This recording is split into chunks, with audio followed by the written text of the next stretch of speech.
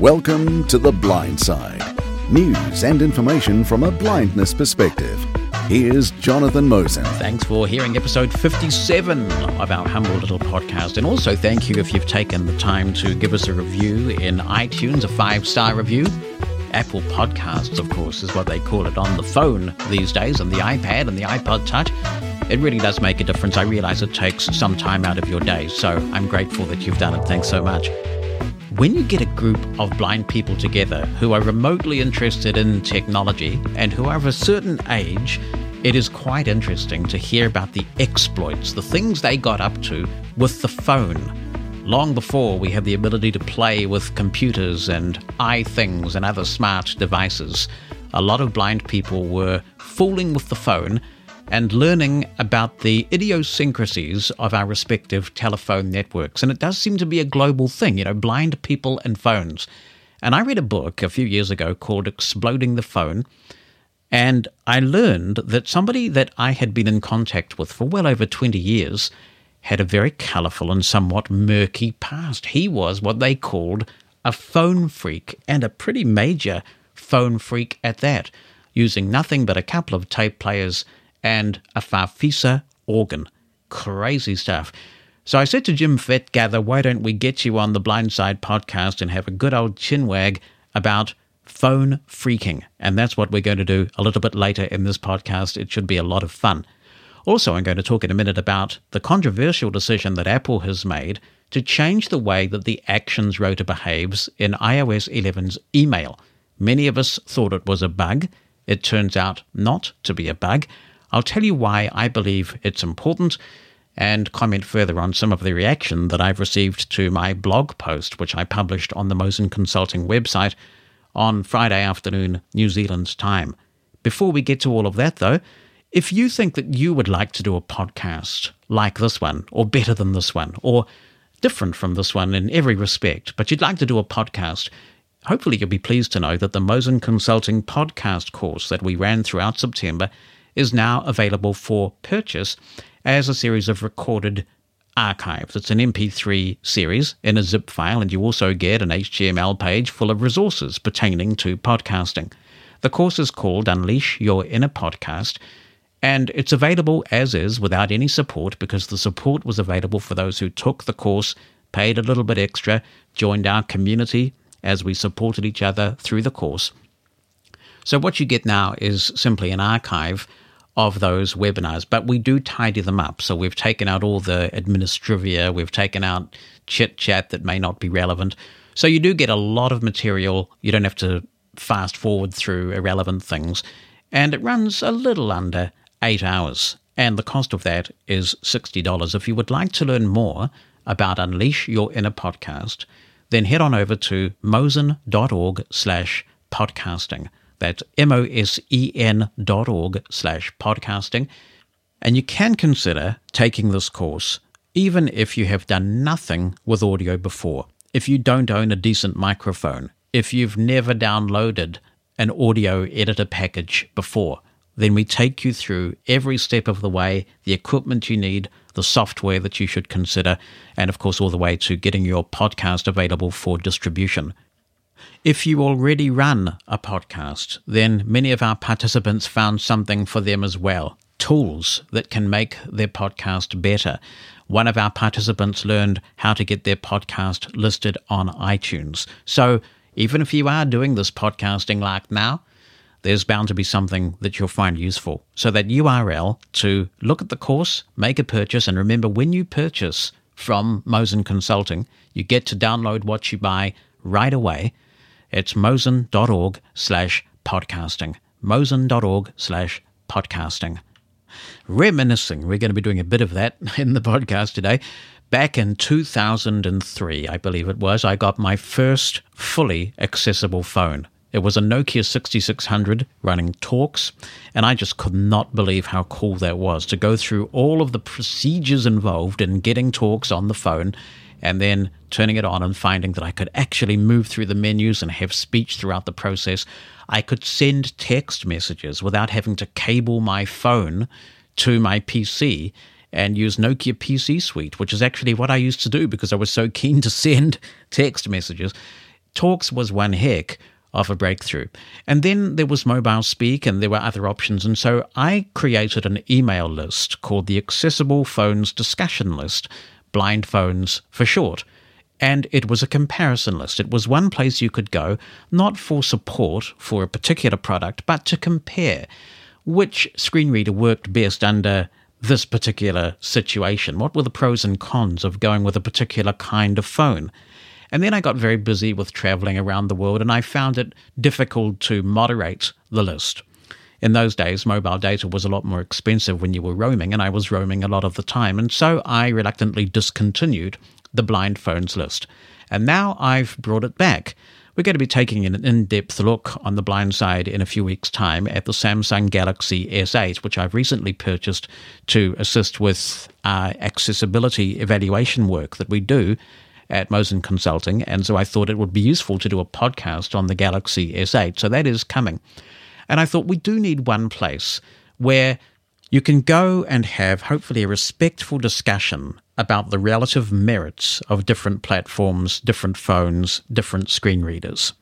Is it better to have an iPhone 8 or an iPhone 10? Is it better to have a Samsung Galaxy or a Google Pixel?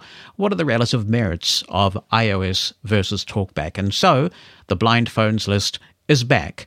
If you would like to join, a link to the Blind Phones subscribe page is in the show notes, but it's a pretty easy link to remember. It is groups.io/g/blindphones. That's groups.io/G/blindphones. The robust discussion has already begun. We look forward to you being a part of it. Our place, our issues. The Blind Side with Jonathan Mosen. On Friday afternoon New Zealand time, that's Thursday evening in the United States, I published a blog post called Cupertino, We Have a Design Problem. And I published this post after a lot of thought and after learning definitively that an issue that many of us thought had to be a bug in iOS 11 and would be ironed out was in fact not a bug. There are some serious accessibility issues in iOS 11, and unfortunately this has become a pattern over the years where, in my view, there are issues that are released that affect blind people that would not be considered acceptable if they affected sighted people. For example, we have an issue with Braille input at the moment that is quite serious, and in my book, iOS 11 Without the I make it very clear that I applaud what Apple has done with Braille in iOS 11, or at least what they're trying to do. The ability to configure every key that your Braille display has and the functions that it performs, that's absolutely brilliant. Also, so is the effort to get rid of some of the translation anomalies that have plagued Apple Braille for a long time. Unfortunately, it is half-baked. There are some serious problems, and if you're deaf-blind, if Braille input is your only option, it's a very serious matter indeed. There are other less serious but still significant issues relating to the deletion of messages from the Messages app using the Actions rotor, focus and cover sheet, the speaking of notifications when the phone wakes up, and a number of other issues as well. So my view was that what was going on with the Actions rotor in Mail in iOS 11 had to be one of those bugs. Now we know definitively it is not a bug. Apple actually considers this a feature, and that's why I wrote the blog post. Let me explain why this is important and exactly what the issue is. In the Actions rotor, there is always a default action. So when you flick up and down in iOS, you hear a particular option, and then your VoiceOver speech will say default. And so you know that unless you take any other action, double tapping will always activate that one. It's a very important user interface paradigm, and it is followed pretty consistently throughout iOS. Now, an exception did creep in with iOS 10, and that exception was when you were closing tabs in the list of open tabs in Safari. What happens there, and it still happens now, is that if you flick up to delete and you double tap, and then you want to go to another tab, unless you navigate back to open, even though VoiceOver says open is the default, you will close a tab. I don't know who in Apple thinks that just because you closed one tab, you want to close all tabs, particularly when there is an easy way to close all tabs in Safari. It is, in my view, a poor user interface choice, particularly since, with the exception of the app switcher, where it works the same way, in most other apps, double tapping activates the default action, as you would expect. Default means default, and so unless you take another action, the default action should always be performed. In the current shipping version of iOS 11, the Mail app really is a mess in terms of the way that it works with the actions rotor. When you flick up to delete, you can go ahead and delete a message. If focus is on another message, double tapping will delete that one. It will not open, even though iOS continues to say that open is the default. However, if you encounter a thread, so you've stopped navigating through individual messages, and you are now getting to a thread of messages, it loses the plot and goes back to opening again. Now, some of these anomalies are being fixed in iOS 11.1, which is in public beta at the moment. Based on changed behavior in iOS 11.1 and also direct feedback that some users who've complained about this have received from Apple Accessibility, this issue is not a bug, it is definitely a feature. It is definitely a user design change. And it's a feature that I disagree with, and I want to explain why. Because it is a difficult sell, I accept that. If you are listening to this podcast on your iPhone or your iPad, you're pretty tech savvy. You've been able to download an app or configure the built-in Apple Podcasts app, and you've been able to subscribe to this podcast, and that's great. And so you may well be saying, what the heck is all this fuss about? Get over it, it's a change, we'll all adapt to it. The issue is that not everybody is as tech-savvy as you are, or as we are. Not everybody finds this stuff intuitive. And I know this because I do a lot of training with people who pay me to try and help them make sense of their iPhone. They see the promise that these devices hold, but they really do struggle to get many basic tasks done. Now, when we're teaching folks to use this stuff, it helps if there's consistency about the user interface. And so we can say to people, when you double tap, you will activate what's known as the default action. If you're not sure what the default action is, well, it's usually activate, but you can verify that by flicking up and down, and the actions rotor speaks the word default. That means that whenever you double tap, unless you have taken another action first, so unless you have flicked up or down, double tapping will always activate the default option. Very simple, very straightforward. Now, with Safari tabs in iOS 10 and the app switcher, and now Mail in iOS 11, Apple is breaking that user paradigm and making the user interface unnecessarily cumbersome and complex. And many people are finding that they are deleting important mail that they expected they would be opening. Sometimes they're opening mail that they actually wanted to delete. And it's wasting a lot of time because they can't be absolutely sure what the actions rotor is going to do. So now they're flicking up and down again to make sure they really are on the rotor item that they think they are before they perform the action. To illustrate this in another context that may help make the point, I want to thank fellow iOS user Sikard Weitzel, who published this to another email list, and I thought, what a great analogy. So this is his. Imagine that you're using your email client on your PC, Microsoft Outlook. For the longest time, you know that when you press enter, you open a message, and you read that message, and you press Control-D to delete it, and then you're back in your inbox. Now imagine that you get pushed one of those regular Office 365 updates that Microsoft likes to push these days if you're an Office 365 subscriber. Imagine that all of a sudden, out of the blue, you press enter, okay, the message opens, and then you press Control-D to delete the message. Then another message comes up, and you press enter.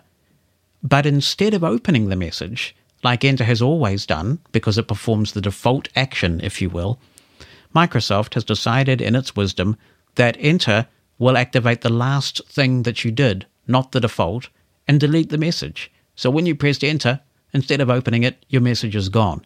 Do you think that would be acceptable? I don't, and I don't think it's acceptable on the iPhone either. There is, of course, an argument that there is an efficiency gain to be had by just being able to double tap and delete when there are messages that you don't want. But the reality is there's already a way to do that if that's what you prefer to do. You can double tap edit and delete that way. As anyone who reads my posts and listens to this podcast knows, I'm a huge fan of the contribution that Apple has made to this space. And I've demonstrated my admiration for what Apple has done by putting my money where my mouth is. And we have a number of Apple devices here, and I continue to update them on a regular basis for training purposes. And yet I have seen messages on various forums accusing me of Apple bashing. And I think this is a sad commentary on the nature of discourse, particularly in American society, I have to say. And I don't mean that in any offensive way, but it seems that American conversations have become so polarized that something is considered all good or all bad a lot of the time. Now, that's not the way that everybody thinks, but it is the way an increasing number of people seem to think. Just because I disagree with this particular decision that Apple has made, that doesn't make me think that Apple is all bad. And I believe that we're entitled, as paying customers, to disagree with a particular user interface choice that Apple has made. That doesn't make us Apple bashers, particularly if we write these things in a constructive way and articulate our position as clearly as we can, as I did in my blog. Another logical fallacy we've been dealing with is that all change equals innovation. So people are saying, this change is innovative, let's not fight it, let's embrace it. So let's do another analogy. Let's say that iOS 11 came out and there was a feature for sighted people which said that after you had deleted an email, tapping the next email would cause it to be deleted too. Now, you may not know how a sighted person uses iOS, but when you tap on something, it opens it. Do you think that the millions and millions of iPhone users who are sighted would accept seeing their emails being sent to the trash in this bizarre, unorthodox way and just say, oh, it's innovative, we'll retrain our brains? I don't think so. I'm sure this change was made by someone with the best of intentions, but it is muddying the waters in terms of the user interface paradigm. I do not believe for a minute that the tech press in the sighted community would not be full of outrage if a similar user interface change was made that benefited or affected them. The other interesting bit of feedback I've seen going around on social media and on email lists is blind people whining. Blind people are always whining. And this feedback has come from other blind people. You know what? That is actually all about ableism in our midst. One of the things that inspired me to write my blog post was a really thorough article, and I linked to this from my original blog post.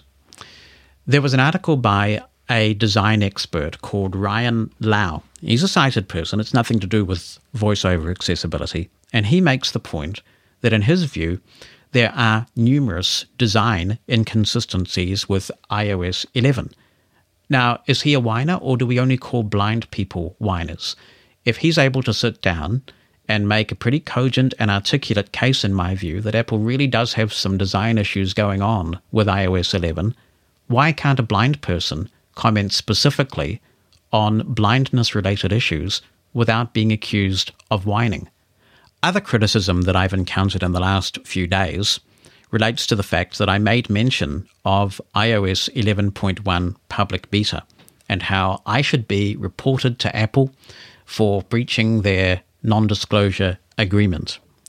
I could fill my blog, I could fill the new Blind Phones email list that I've just established with post after post after post from credible sources such as CNET, iLounge, 9to5Mac, Apple Insider, Bloomberg, and the Wall Street Journal, all of whom in the last week have written articles about iOS 11.1 public beta. I have tweeted a link about the new music player in watchOS 4.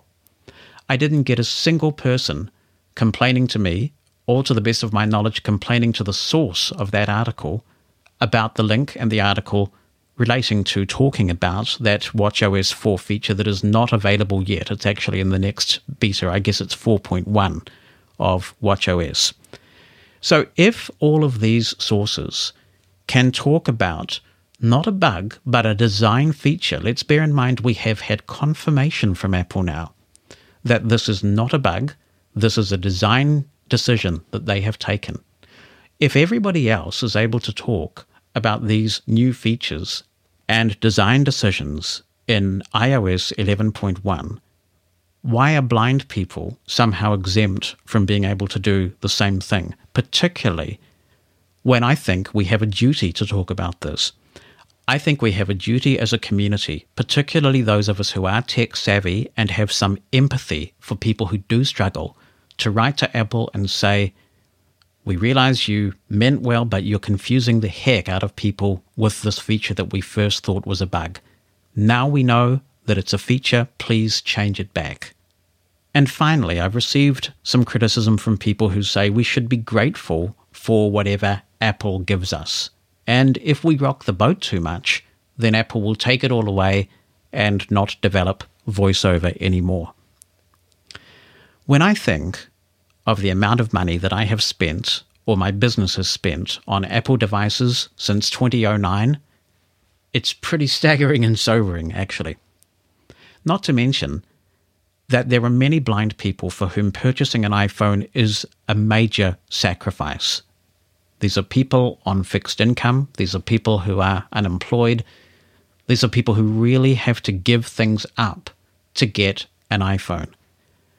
It is often said that Apple is not an assistive technology company, and I couldn't disagree more with that.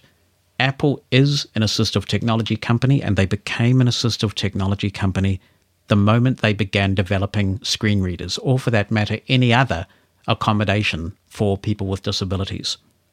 Just because Apple does other things, that doesn't mean they are not an assistive technology company. And we need to hold Apple to account as a screen reader company in the same way that we would hold any other screen reader company to account.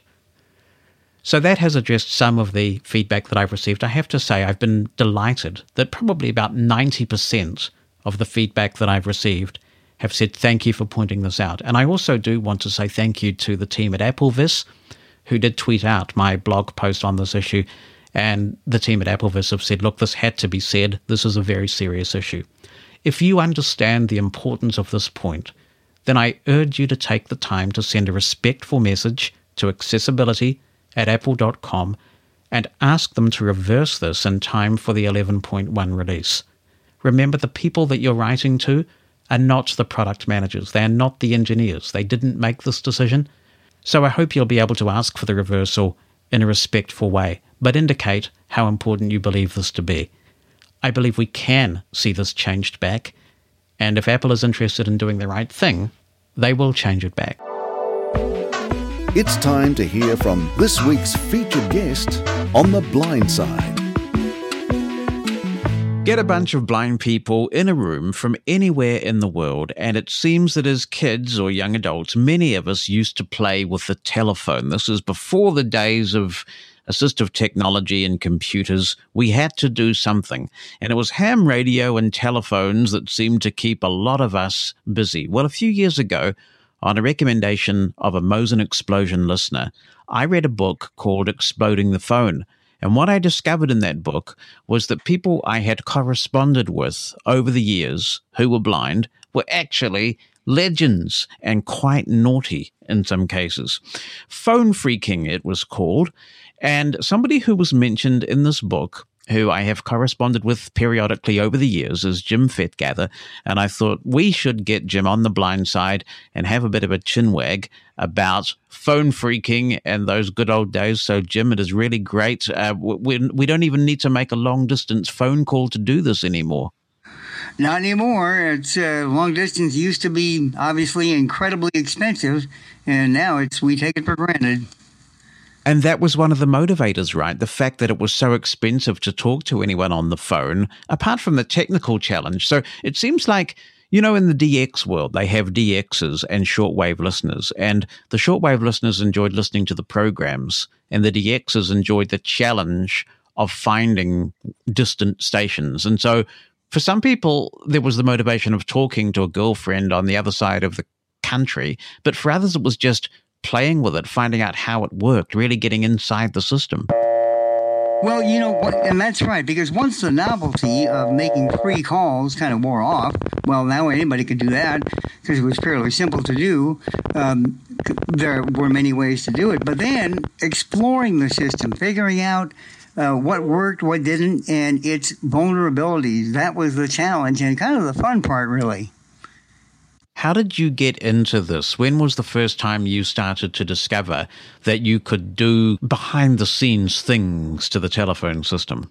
Even in the 4th, 5th, and 6th grade, we would call radio stations, and we discovered that we could talk between the busy signals. So people would you get 20 or 30 people on a party line and actually speak, hello, beep, there, beep, and they would do that. So we did that a lot.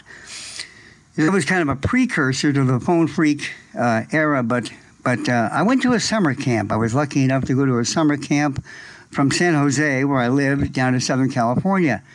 And I met a lot of people who were doing all kinds of things with the phone.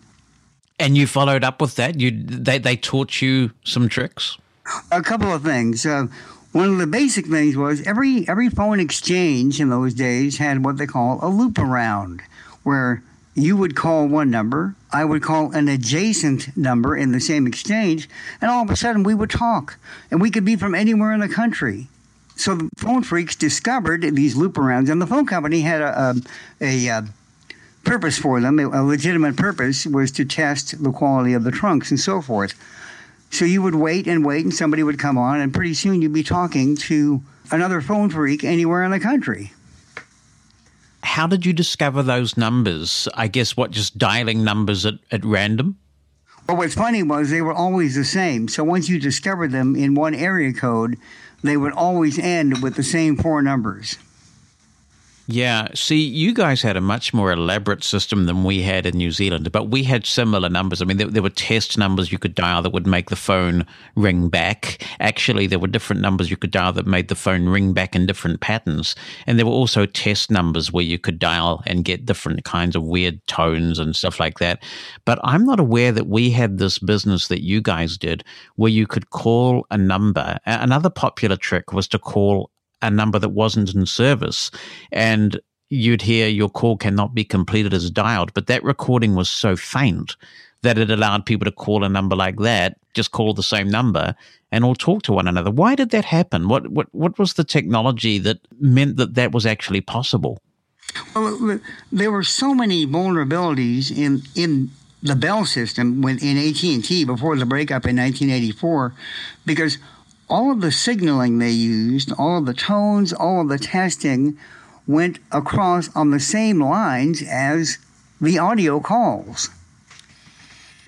And so that made the system totally vulnerable to so many different things, including these weird anomalies where you could talk over busy signals or talk over a disconnected number. There is a suggestion, I think, that AT&T really didn't invest in their network very well, that a lot of these vulnerabilities could have been patched a long time before they were, but they were cheapskates. Well, they were, essentially, and really, I mean, it should have never happened, but and the things that they left vulnerable were absolutely phenomenal, because once you got into their network, what you could do was simply amazing. And what could you do? I mean, I've been reading again in preparation for us talking the Exploding the Phone book, and there's this wonderful story about how one particular person stumbled upon the whole phone freaking thing with an ad that was in one of the Boston newspapers, and it all just sort of developed from there. But they were talking about the inward operator numbers that you could call, and once you got hold of one of those secret inbound operator numbers that you weren't supposed to even be able to dial externally, then they could put you through to anywhere. This is the Cleveland 4A Inward Watts test code, 362-216-2. They could put you through to anywhere, and they could even put you through to a call already in progress. If you impersonated a telephone company employee and said you needed to do an emergency interrupt on a specific number through the inward operator, they would go ahead and break in, patch you through. Of course, you had to sound very official, which we, did a lot of practice doing that. And then we would have all kinds of fun. That'd be pretty attractive for a teenager who wanted to cut in on a call to a girl that he really liked, right? Well, exactly. And what we did was back in the late 1960s and early 70s, one of the radio baseball networks owned by Charlie Finley was the Oakland A's radio network, and he was kind of known for being a little bit cheap. So his entire baseball radio network, was carried on the phone lines. His network was done over the phone. And I know this is going. Go on. Well, yeah, so we would break into his network constantly and play sound effects, dogs barking, animals, and just disrupt the Oakland A's games up and down the line until finally he did. He switched the next year to regular network broadcast lines because, well, that's what we wanted him to do. But because that would give you better audio quality as a listener. Exactly, for everyone in Northern California. Right. So you did the world a favor. Very good. What motivated you about doing it then? I mean, why did you persist with it? Well, it was so interesting because myself and a friend by the name of, who's also in Exploding the Phone book by the name of Denny, we started figuring out that many people were building blue boxes now, and they were the boxes that you could build that would produce these tones. But I did not have the technological prowess or ability to do that. So I used a Farfisa portable organ. The same organ, by the way, that was played by The Doors, the song Light My Fire, same exact. And so I would call these numbers, and I could hear the tones. I'm able to distinguish tones. So I was able to, instead of having blue boxes, I just played them on the organ. And that's when Denny got a hold of this fellow, John Draper, who's also in the book, whose name is Captain Crunch. He came over and he could not believe what we were showing him, that you could, call anywhere in the world and do all these things. And Captain Crunch did have the ability then to build these blue boxes, and he kept building them smaller and smaller and smaller, and he would come over and be amazed at how small they were. So that was his end of the whole deal, the building of the blue boxes. Yeah, Captain Crunch, he was probably the most notorious or famous of all the phone freaks, right? Oh, there's no question. It was kind of funny, too, because at the same exact time, he was cavorting around with Steve Jobs and Steve Wozniak up in Berkeley. Now, we didn't know this at the time, which is kind of a shame, but they, of course, were somewhat infamous, I guess you could say, and it's in the Steve Jobs biography and also in Wozniak's book called I Was. Many of them say that they would have never started Apple Computer had they not gotten involved with building these blue boxes. Yeah, and of course, conversely, had they got busted for building those blue boxes, we might not be using an iPhone today. That's exactly right. And so Captain Crunch would visit me and Denny, and then he would drive his Volkswagen bus up to Berkeley and visit with Jobs and Wozniak. So it was amazing. But I was happy. I didn't need the blue box. I was perfectly happy with the portable organ and putting tones on cassette tapes. And I would make calls for people, and all of a sudden I was in college, and lines would form behind the payphone, 20, 30 people waiting to make phone calls. I didn't need money. I didn't expect to be paid. All I wanted was beer and pizza. When we talk about the way that you could do this, at the heart of it is the MF tones, right? Multi-frequency. And people will be aware of the DTMF tones, which they can still hear when they dial in the phone app of their phone or they use a landline phone. What was the difference between DTMF and MF that you were using to do all these network things and trick the network into doing things? So, yeah, they are totally a different set of tones, completely different, because they didn't want to have any crossover between the tones. The MF, or multi-frequency tones, that were used to govern the long distance, and they were published. I mean, you could search in the library and find this information, and but they were, in fact, you're exactly right, they were totally different tones, because obviously they wanted no crossover and nothing to interfere with the AT&T network. And what could you make those tones do? I mean, what did the specification allow somebody who understood how to generate those frequencies? What could you do with them? Well, so obviously you could make calls, and that was one thing that was fun to do. You could call overseas, and you could, depending on which tones you played, you could route your call via satellite or via the underwater cable to Europe. So we would call payphones at train stations in London and just talk with people, whoever answered the phone. Or we would sometimes call 2SM in Sydney, Australia. They would actually put us on the air. They were amazed to hear from us. Why did you pick on 2SM in Australia? well, all of these radio stations at the time they had secret numbers where sponsors and advertisers could call in. So we collected these numbers. We started calling around and getting some of these numbers so that we could call in and listen to 2SM. Because there was no internet, obviously. So owners and advertisers needed a way to listen to these radio stations. So just about every station in the country had an unpublished number to be able to listen to the radio feed. We just loved listening to 2SM at the time. I was kind of a news junkie even back then, so I would listen to WABC in New York, and of course you wouldn't do it if you had to pay for it, but we were able to do that, and I did this all from the unwitting knowledge of my parents' kitchen at the time. They had no idea what was going on. I was connecting all these wires and crazy gadgets to the phone. They had no idea. So they didn't know that you were, I mean, this was not a legal thing that you were doing, right? It was actually some sort of offense to fool with the phone network like this.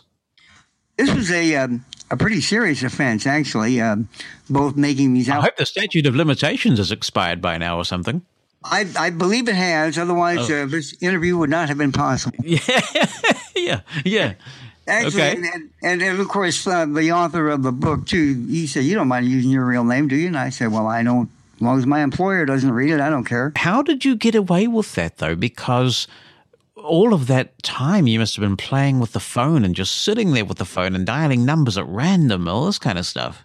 It took 3 or 4 years for the phone company to finally start cracking down on people. But, in those 3 or 4 years, we would do some crazy things like we did a lot of stuff from payphones. So you could log on to the network, from a payphone, especially if you had a Captain Crunch whistle and recordings, and we would call the payphone next door, but we would use tones to go through what were called long-distance tandems. So we would route the call through White Plains, New York, and then maybe London, and then Amsterdam, and maybe over to Moscow and back to the Bay Area, so that you could speak, and there would literally be a 20-second delay before you heard the voice on the other end on the 2 payphones right next door. Yes, I was going to say there must have been incredible latency in those days doing that. There'd be incredible latency now. Oh, well, yeah, and we were just trying to see how many tandems we could go through, to see, and before the call would degrade, to see how many cities we could stack and how long of a delay we could have to be able to try and make a call from these 2 adjacent payphones. So what happened when you were finally caught up with? I mean, how did it go down? Well, it wasn't pretty. So another thing we used to be able to do is that you could, for like $1.50, you could buy parts from Radio Shack where you could connect a resistor to your phone, and anybody that called you would not be charged for the call. So, and it raised a little suspicion because my dad's, at the time, my father's sales rep would call him and they said, "Well, we're not being billed for these calls. What's going on?" So I had lots of explaining to do. That's right, because when a call picked up on a long-distance call, there was a distinctive sound that was generated, wasn't there? And that was the sound that started the charging. Right, and so if you deviated the current just enough, then you could alleviate that whole process, and the phone company billing equipment never kicked in, and you could have people call you from anywhere. Nifty. All right. And is that what did you in the end? What caused the authorities to catch up with you finally? That was part of it. Actually, they were very friendly, and they gave me several warnings. They came to the house, and they said, this is you have to quit doing this. And I was pretty much addicted to the hobby. It was very difficult to stop doing it. So I would stop for a while and start in again.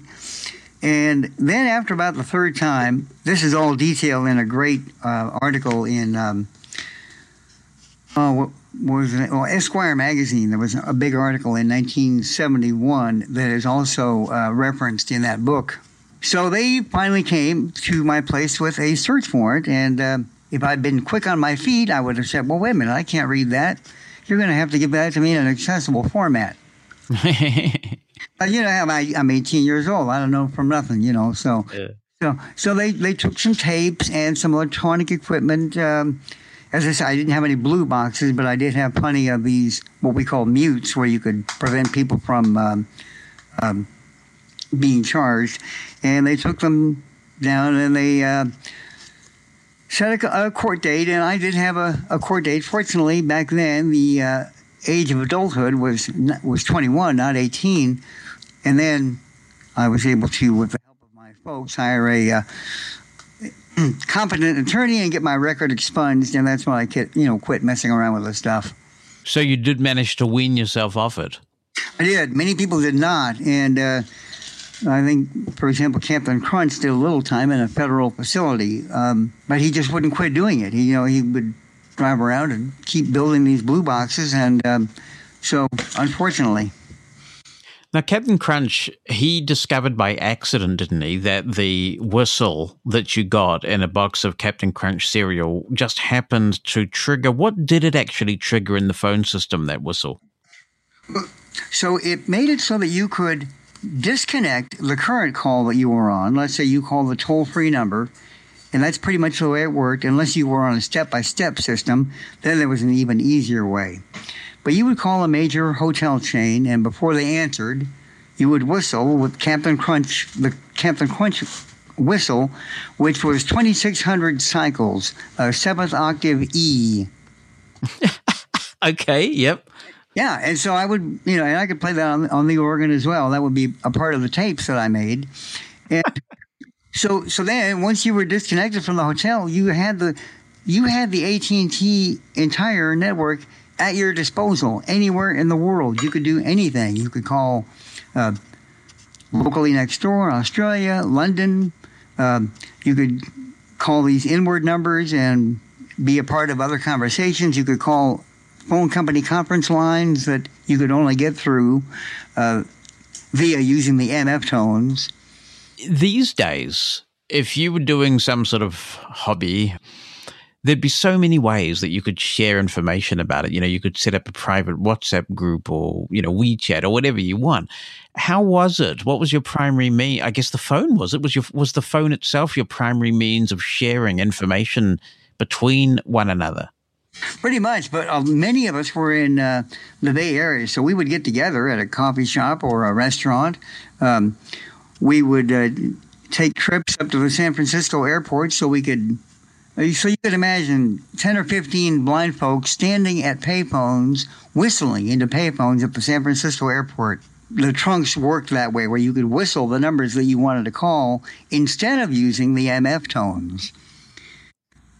So you've got perfect pitch? Apparently, that's right.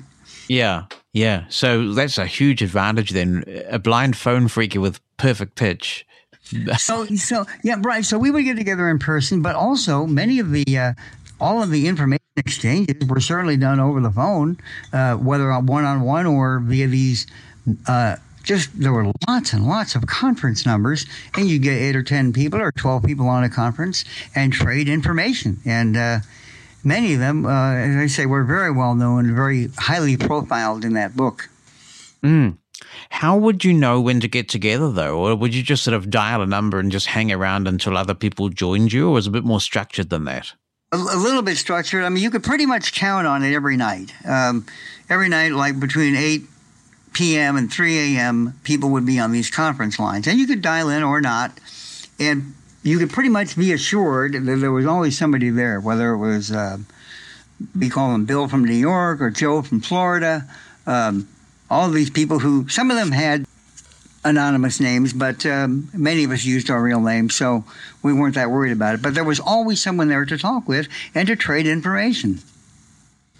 What about letting people into the fold and knowing who you could trust? Because I imagine that if somebody was just discovering this and maybe they found by accident that you could do a few things, or like you, they went to a summer camp and people told them about it, it would be like a whole new world opening up. But then you got to be careful there's nobody there who is a snitch, right, and who's going to report you all to the authorities. Well, and there were certainly many rumors of people reporting people, especially when you're teenagers. Rumors are rampant, and that's, we don't know what was true back then really and what wasn't, but there were certainly people who were suspect, and many people thought that they were, turning other people in, and we never really found out. But you're right, you had to be really careful. And even the people I knew in high school, they knew what I was doing. In fact, my last year of high school, I was banned from using the payphone because they caught on to what was going on. Yeah, I'll tell you something interesting. Over here, our old rotary dial system was in reverse from most other countries. And so if you wanted to dial the number 9, it was 1 pulse, and the number 1 was 9 pulses. I never really got to the bottom of why that was, except I think there's an old story about war surplus phones that had been mismanufactured in Britain and we got them or something like that. I don't know whether that's true or not. Maybe they just thought we should have the reverse system because people think we're upside down in New Zealand or something. But I worked out that you could go to a payphone, and we had the same system as Britain. I don't know how familiar you are with that, where you would put coins in a slot and then pressing button A would unmute the microphone and drop the coins into the slot, and pressing button B would give you the money back if the call didn't answer. So that's all good. But if you didn't put coins in the slot, there were certain free numbers you could call, like the operator. And what I worked out was that you could actually just tap the switch hook on which the phone hung up very quickly to emulate the pulses from the rotary dial phone. And that way you could make free calls because no money had gone in the slot. And used to make me quite popular at school being able to do this, because kids could call home, in another city, and I could sit there and tap out the pulses for them rapidly enough to make that happen. So that is brilliant. That is absolutely brilliant that you figured that out. It would have given you some popularity, right, that you could help kids make free calls like this. Yeah, I was fairly well known, and people would ask me to make calls, and like I said, I would do it for free rides or, get rides places. A couple of people gave me rides all over the state of California, actually, for making calls for them, or up to Reno, Lake Tahoe area. So it was a pretty amazing time because I had I had 2 cassette recorders, so I could edit and make recordings for any phone number that anybody ever wanted to dial. And I would just use 2 cassette recorders with 2 pause buttons and put together the number, and there we go. There will be some people, I guess, who use this for malicious purposes. I mean, it sounds like you were just really enjoying the challenge of working out the system and what it could do. But I imagine there must have been some people who perhaps were not using it for good. Well, certainly the phone company, in its original investigation, they thought we were a part of a bookmaking gang. I mean, they thought we were exchanging, big money. And we were just kids playing with the phone. But that's not what they thought, at least at first. What about the blindness angle? Because I imagine that there must have been some sensitivity potentially about prosecuting poor little blind kids who were just having fun with the phone. Well, I think that was part of it, and I think that was probably why I received 3 or 4 warnings before they finally did have to step in and do something. When I read the book, Exploding the Phone, I recognized a number of names, some of whom are no longer with us, but I was just staggered at the number of names I did actually recognize going all the way back to my bulletin board days in the 80s. Can you tell us about a few other blind people who have outed themselves, who were involved in this along with you? Well, certainly there's quite a few. Some of them, it's funny, some of them never got into computers at all. Our friend from San Jose never developed an interest or proclivity or any kind of engagement at all into working with any kind of technology, yet he was one of the most brilliant phone freaks there were. Another gentleman from Seattle has turned into a survivalist and lives in the mountains of Washington, but deep within the mountains. So some of these folks have gone into seclusion, others have disappeared, and so it's really kind of hard to know where everyone went. One person who I do remember who was quite a character was Tandy Way, who is no longer with us now, but Tandy Way used to give little main menu contributions when I was doing that on ACB radio, and he would actually call into Blindline when the only way to do so was to call a New Zealand number. I guess he was paying for it by then because it was 1999. But so there's somebody who has a long history of sort of ham radio and things in the blind community, and I was quite interested to read that he was involved in all this. Yeah, I do remember that name, and though I never, at least I don't think I ever spoke with him personally, but many people who obviously were fascinated and interested in telephones and technology went on to become equally as fascinated with the more contemporary technology that we use today. When did they start patching the holes and replacing the system that gave you all of this power and was the source of so much fun? So when it started happening, it happened pretty fast. You had to go to a very small town, and even up until the late 70s, early 80s, if you went to the right places that had these independent phone companies, you could still get onto their tandems, make free calls, have a lot of fun. But in all your major cities, starting in about 1973 to 74, they pretty much closed all the loopholes. Are there things that you can do now with the phone system as it stands in 2017 that are similar, or is that era pretty much over now? I'm pretty certain that it's over. So I haven't had a landline in like 13 years. We just haven't felt the need for it. But I don't know of anything that you could do. It's really fun to talk about the phone stuff. Is there anything about the phone days that we haven't covered in terms of tasks that you would get done or tricks that you would get done? Well, one thing that we did one time was we figured out a way. There was a radio station, and there was a fellow debuting a talk show. So he was so excited, and so it was a 2-hour talk show, but we figured out a way to tie up the incoming lines into the station. And so we were standing at 5 payphones in a suburb of San Jose, and we had all these lines tied up, and he said, well, this talk show is only going to work if you guys call in and let's have a two-way conversation. So, but no one could call in. We busied out the lines, and so he was sweating bullets for a while. So after 1 hour, we went ahead and gave him his back. It's amazing how blind people all around the world did all this stuff with the phone. Do you think technology's taken the place of that? Are kids being adventurous with iPads and things? I mean, they're such walled gardens these days by comparison, though, really, I guess. Well, there's so many things now that you can do that obviously you couldn't do with the phone. And now, of course, back then there was that feeling of exploration and discovery that you still have, of course, with technology today. But now it's pretty polished, and we're always worried if we don't know the answer, we can look it up on Google, But by then, in the old days, with phones anyway, you pretty much either had to discover stuff on your own, or if you were lucky, you would run onto people who maybe had part of the puzzle and then would help you out.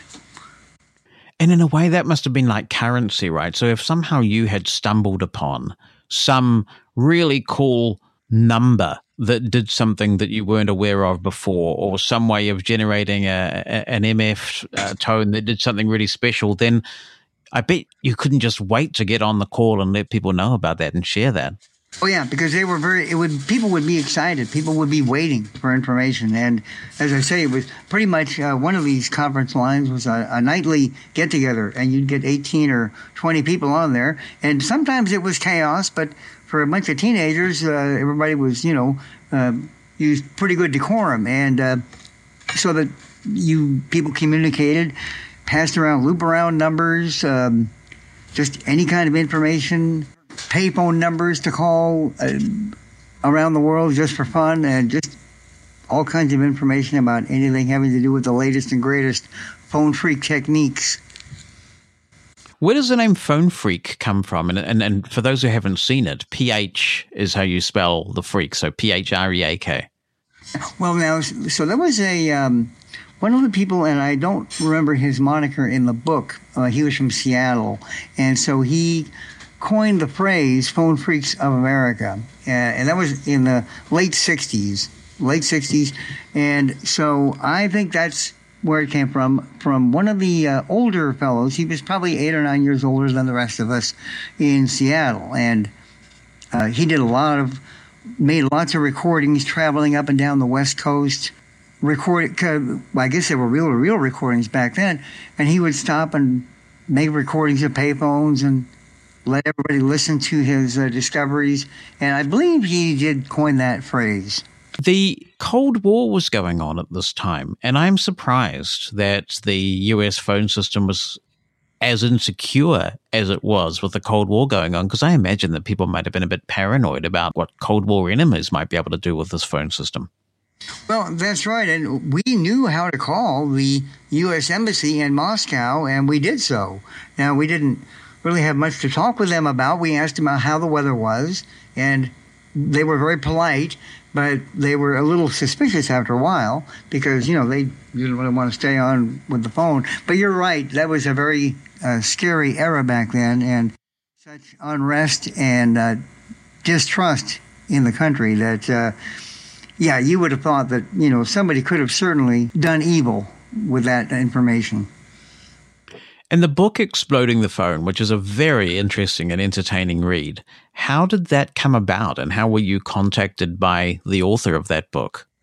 It is pretty amazing. Back in 2010, he had contacted me, and he had gotten my number through, I believe, Bill in New York, who was still with us back then.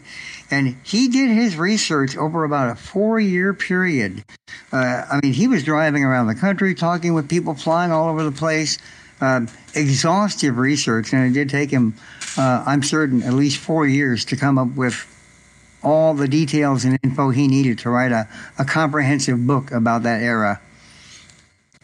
So he would have started, I imagine, with someone prominent like John Draper, Captain Crunch, and eventually just be given name after name, right, and followed them all up. Is that how it worked for him? Yeah, I think so. I think he did talk with Draper. I think Draper was... I don't know if he was in the country back then, because he kind of moves around a lot still. Although I think since he's in his 80s, I'm not sure how his health is doing. But he certainly did talk with Draper, and then with Bill from New York and other people, and then finally filtered down to me, and we had a ball talking back and forth. The Audible version of Exploding the Phone is read, I think, by Evan Doorbell, who is another prominent figure in this community. Yeah, that's right. He also has a bunch of recordings, and they may still be on the internet.